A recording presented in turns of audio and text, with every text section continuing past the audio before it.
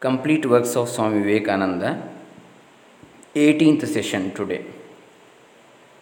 Paper on Hinduism, second part.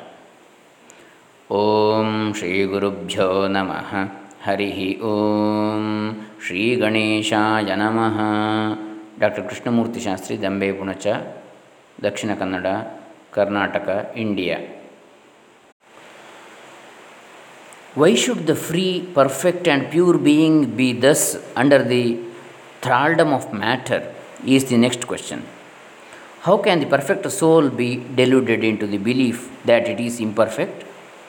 We have been told that the Hindus shirk the question and say that no such question can be there. Some thinkers want to answer it by positing one or more quasi perfect beings and use big scientific names to fill up the gap. But naming is not explaining. The question remains the same. How can the perfect become the quasi perfect? How can the pure, the absolute change even a microscopic particle of its nature? But the Hindu is sincere. He does not want to take shelter under sophistry. He is brave enough to face the question in a manly fashion, and his answer is, I do not know. I do not know how the perfect being, the soul, came to think of itself as imperfect, as joined to and conditioned by matter. But the fact is a fact for all that. It is a fact in everybody's consciousness that one thinks of oneself as the body. The Hindu does not attempt to explain why one thinks one is the body. The answer that it is the will of God is no explanation. This is nothing more than what the Hindu says, I do not know. So it is due to ajnan or ignorance or avidya or maya, illusion. Well, then the human soul is eternal and immortal, perfect and infinite, and death means only a change of center from one body to another. The present is determined by our past actions and the future by the present. The soul will go on evolving up or reverting back from birth to birth and death to death. But here is another question. Is man a tiny boat in a tempest, raised one moment on the foamy crest of a billow and dashed down into a yawning chasm the next, rolling to and fro at the mercy of God, good and bad actions, a powerless, helpless wreck in an raging, ever rushing, uncompromising current of cause and effect. A little moth placed under the wheel of causation, which rolls on crushing everything in its way and waits not for the widow's tears or the orphan's cry. The heart sinks at the idea, at this is the law of nature. Is there no hope? Is there no escape? Was the cry that went up from the bottom of the heart of despair. It reached the throne of mercy, and words of hope and consolation came down and inspired a Vedic sage, and he stood up before the world and in trumpet voice proclaimed the glad tidings. Hear, ye children of immortal bliss, even ye that reside in higher spheres, I have found the ancient one who is beyond all darkness, all delusion. Knowing him alone, you shall be saved from death over again. Children of immortal bliss, what a sweet, what a hopeful name. Allow me to call you brethren by that sweet name. Heirs of immortal bliss, yeah, the Hindu refuses to call you sinners. Ye are the children of God, the sharers of immortal bliss, holy and perfect beings. Ye divines on earth, sinners. Ye divinities on earth, sinners. It is a sin to call a man so. It is a standing libel on human nature. Come up, O lions, and shake off the delusion that you are sheep. You are souls immortal, spirits free, blessed and eternal. Ye are not matter, ye are not bodies. Matter is your servant, not you the servant of matter. Thus, it is that the Vedas proclaim not a dreadful combination of unforgiving laws, not an endless prison of cause and effect, but that at the head of all these laws, in and through every particle of matter and force, stands one by whose command the wind blows, the fire burns, the clouds rain, and death stalks upon the earth. And what is his nature? He is everywhere, the pure and formless one, the Almighty and the All Merciful. Thou art your Father, our Father. Thou art our Mother. Thou art our beloved friend. Thou art the source of all strength. Give us strength. Thou art He that bears the burdens of the universe. Help me bear the little burden of this life.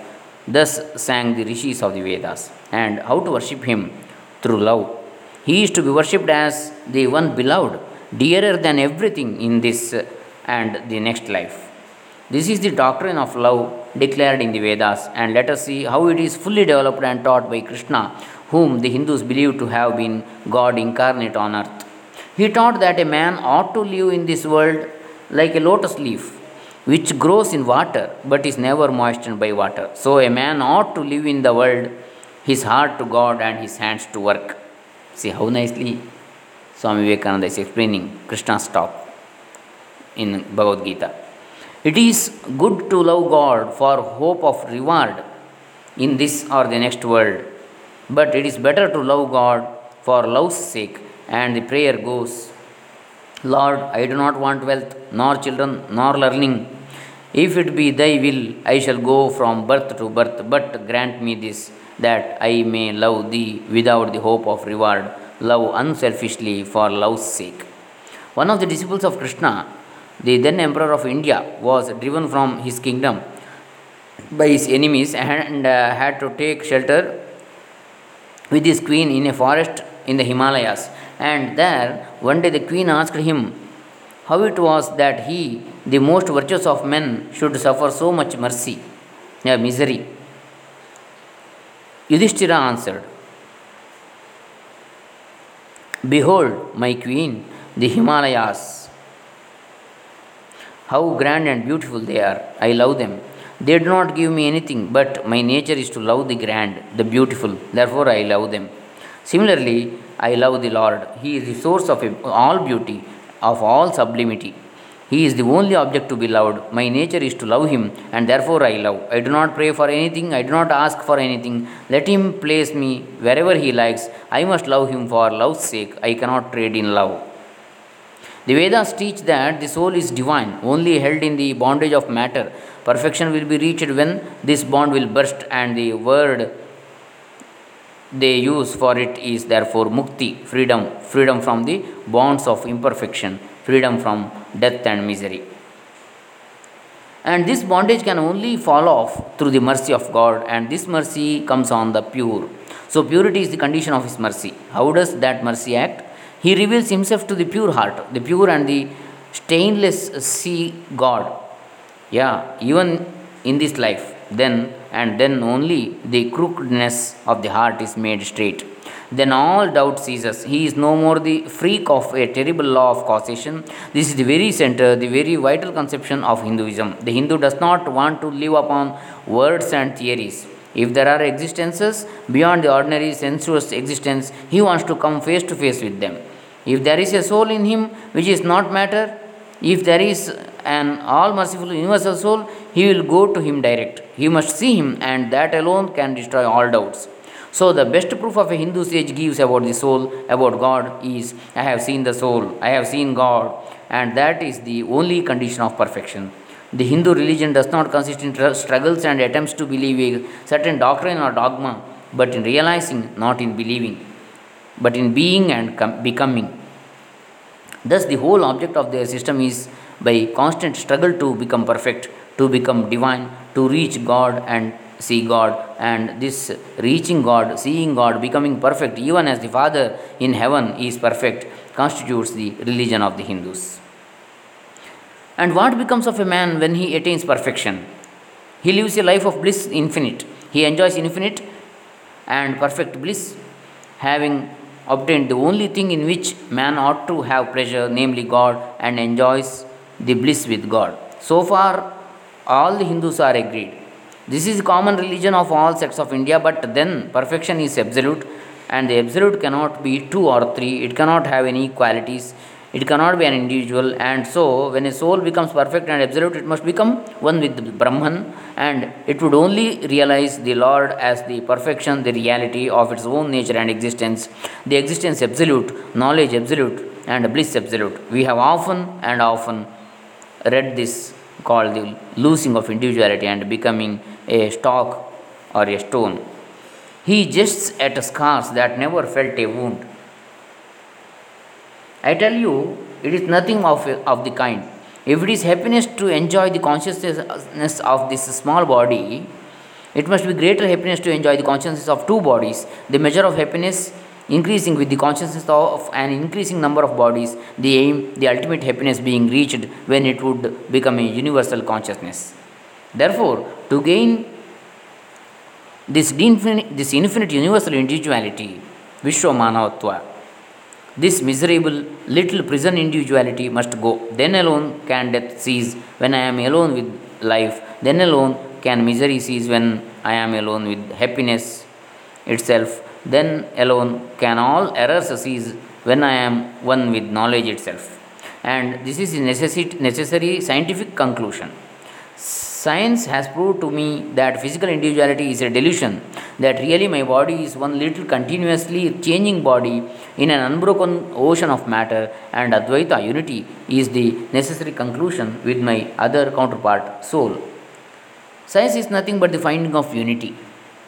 As soon as science would reach perfect unity, it would stop from further progress because it would reach the goal. Thus, chemistry could not progress farther when it would discover one element out of which all other could be made. Physics would stop when it would be able to fulfill its services in discovering one energy of which all others are but manifestations. And the science of religion become perfect when it would discover Him who is the one life in a universe of death, Him who is the constant basis of an ever changing world, one who is the only soul of which all souls are but delusive manifestations. Thus is it through multiplicity and duality that the ultimate unity is reached. Religion can go no further. This is the goal of all science. All science is bound to come to this conclusion in the long run. Manifestation and not creation is the word of science today. And the Hindu is only glad that what he has been cherishing in his bosom for ages is going to be taught in more forcible language and with further light from the latest conclusion of science. Descend we now from the aspirations of philosophy to the religion of the ignorant. At the very outset, I may tell you that there is no polytheism in India. In every temple, if one stands by and listens, one will find the worshippers applying all the attributes of God, including omnipresence, to the images. It is not polytheism, nor would be name henotheism explain the situation. The rose called by any other name would smell as sweet. Names are not explanations. I remember as a boy hearing a Christian missionary preach to a crowd in India. Among other sweet things he was telling them was that if he gave a blow to their idol with his stick, what could it do? One of his hearers sharply answered, "If I abuse your God, what can he do?" "You would be punished," said the preacher, "when you die. So my idol will punish you when you die," retorted the Hindu. "The tree is known by its fruits. When I have seen amongst them that are called idolaters, men the like of whom in morality and spirituality and love I have never seen anywhere, I stop and ask myself, can sin beget holiness? Superstition is a great enemy of man, but bigotry is worse. Why does a Christian go to church? Why is the cross holy? Why is the face turned toward the sky in prayer? Why are there so many images in the Catholic Church? Why are there so many images in the minds of Protestants when they pray? My brethren, we may no more think about anything without a mental image than we can live without breathing. By the law of association, the material image calls up the mental idea and vice versa. This is why the Hindu uses an external symbol when he worships. He will tell you it helps to keep his mind fixed on the being to whom he prays. He knows as well as you do that the image is not God, is not omnipresent. After all, how much does omnipresence mean to almost the whole world? It stands merely a word, a symbol. Has God superficial area? If not, when we repeat that word omnipresent, we think of the extended sky or of space, that is all. As we find that somehow or other, by the laws of our mental constitution, we have to associate our ideas of infinity with the image of the blue sky or of the sea. So we naturally connect our idea of holiness with the image of a church, a mosque, or a cross. The Hindus have associated the idea of holiness, purity, truth, omnipresence, and such other ideas with different images and forms. But with this difference that while some people devote their whole lives to their idol of a church and never rise higher, because with them religion means an intellectual assent to certain doctrines and doing good to their fellows. The whole religion of the Hindu is centered in realization. Man is to become divine by realizing the divine. Idols or temples or churches or books are only the supports, the helps of his spiritual childhood. But on, on and on he must progress. He must not stop anywhere. External worship, material worship, say the scriptures, is the lowest stage, struggling to rise high. Mental prayer is the next stage, but the highest stage is when the Lord has been realized. Mark, the same earnest man who is kneeling before the idol tells you, him the sun cannot express, nor the moon, nor the stars, the lightning cannot express him, nor what we speak of as fire. Through him they shine. न तत्र सूर्यो भाति न चंद्रतारकं नेमा विद्युतो भान्ति कुतोऽयमग्निः तमेव भान्तमनुभाति सर्वं तस्य भासा सर्वमिदं विभाति. Shvetashvatara Upanishad says like this. But he does not abuse anyone's idol or call it worship sin. He recognizes in it a necessary stage of life. The child is father of the man. Would it be right for an old man to say that childhood is a sin or youth is a sin? If a man can realize his divine nature with the help of an image, would it be right to call that a sin? Nor even when he has passed that stage, should he call it an error. To the Hindu, man is not traveling from error to truth, but from truth to truth, from lower to higher truth. To him, all the religions, from the lowest fetishism to the highest absolutism, mean so many attempts to the human soul to grasp and realize the infinite, each determined by the conditions of its birth and association. And each of these marks a stage of progress, and every soul is a young eagle soaring higher and higher, gathering more and more strength till it reaches the glorious sun. Unity in variety is the plan of nature, and the Hindu has recognized it. Every other religion lays down certain fixed dogmas and tries to force society to adopt them.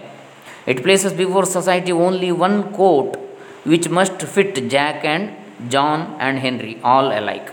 If it does not fit John or Henry, he must go without a coat or to cover his body. The Hindus have discovered that the absolute can only be realized or thought of or stated through the relative, and the images, crosses and crescents are simply so many symbols, so many pegs to hang the spiritual ideas on.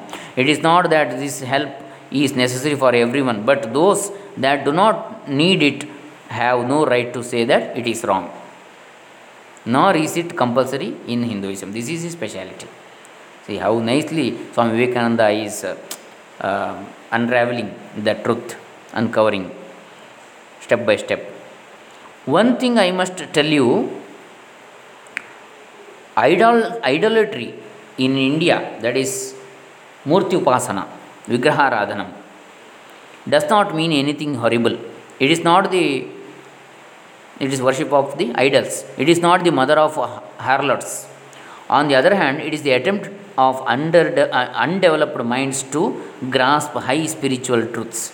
The Hindus have their faults, they sometimes have their exceptions, but mark this, they are always for punishing their own bodies and never for cutting the throats of their neighbors. If the Hindu fanatic burns himself on the pyre, he never lights the fire of inquisition, and even this cannot be laid at the door of his religion any more than the burning of witches can be laid at the door of Christianity. To the Hindu, then, the whole world of religions is only a traveling, a coming up of different men and women through various conditions and circumstances to the same goal. Every religion is only evolving a God out of the material man, and the same God is the inspirer of all of them. Why then are there so many contradictions? They are all only apparent, says the Hindu. The contradictions come from the same truth adapting itself to the varying circumstances of different natures. It is the same light coming through glasses of different colors, and these little variations are necessary for purposes of adaptation. But in the heart of everything, the same truth reigns, or rules. The Lord has declared to the Hindu in his incarnation as Krishna, I am in every religion as the thread through a string of pearls. Wherever thou seest the extraordinary holiness and extraordinary power raising and purifying humanity, know thou that I am there. Yadyad vibhutimat sattvam srimadurjitameva tattadevavagachatvam mama tejomsha sambhavam. In Bhagavad Gita, Sri Krishna says. And what has been the result? I challenge the world to find throughout the whole system of Sanskrit philosophy any such expression that the Hindu alone will be saved and not others. Says Vyasa, we find perfect men even beyond the pale of our caste and creed. One thing more, how then can the Hindu, whose whole fabric of thought centers in God, believe in Buddhism, which is agnostic, or in Jainism, which is atheistic? The Buddhists or the Jains do not depend upon God, but the whole force of their religion is directed to the great central truth in every religion to evolve a God out of man. They have not seen the Father, but they have seen the Son. And he that has seen the Son has seen the Father also. This, brothers, is a short sketch of the religious ideas of the Hindus. The Hindu may have failed to carry out all these plans, but if there is ever to be a universal religion, it must be one which will have no location in place or time, which will be infinite like the God it will preach, and whose sun will shine upon the followers of Krishna and of Christ, on saints and sinners alike, which will not be Brahminic or Buddhistic, Christian or Mohammedan, but the sum total of all these, and still have infinite space for development, which in its Catholicity will embrace in its infinite arms and find a place for every human being, from the lowest groveling savage, not far removed from the brute, to the highest man, towering by the virtues of his head and heart almost above humanity, making society stand in awe of him and doubt his human nature. It will be a religion which will have no place for persecution or intolerance in its polity or polity, which will recognize divinity in every man and woman, and whose whole scope, whose whole force will be created in aiding humanity to realize its own true divine nature. Offer such a religion, and all the nations will follow you. Offer such a religion, and all the nations will follow you. Ashoka's council was a council of the Buddhist faith. Akbar's, though more to the purpose, was only a parlor meeting. It was reserved for America to proclaim to all quarters of the globe that the Lord is in every religion. May he who is the Brahman of the Hindus, the Ahura Mazda of the Zoroastrians, the Buddha of the Buddhists, the Jehovah of the Jews, The Father in heaven of the Christians give strength to you to carry out your noble idea. See how nicely Swami Vivekananda is expressing. May he who is the Brahman or Brahman of the Hindus, the Ahura Mazda of the Zoroastrians, the Buddha of the Buddhists, the Jehovah of the Jews, the Father in heaven of the Christians, give strength to you, carry out your noble idea. The star arose in the east, it travelled steadily towards the west, sometimes dimmed and sometimes effulgent, till it made a circuit of the world. Now it is again rising on the very horizon of the east, the borders of the Sanpo, a thousandfold more effulgent than it ever was before. Hail, Columbia, motherland of liberty! It has been given to thee, who never dipped her hand in her neighbor's blood, who never found out that the shortest way of becoming rich was by robbing one's neighbors. It has been given to thee to march at the vanguard of civilization with the flag of harmony. The teachings like this changed the minds of the Westerners, most probably British and French, etc., and they left the ruling of India, maybe after around 40 to 50 years after these lessons of Swami Vivekananda. This is also one inspiration or cause for our freedom of our country, India. So, this ends the essay or the paper on Hinduism. This is second part, and in the next session we shall continue with the other topics. So, this ends the 18th session of Complete Works of Swami Vivekananda. Hare Rama. Om Tat Sat.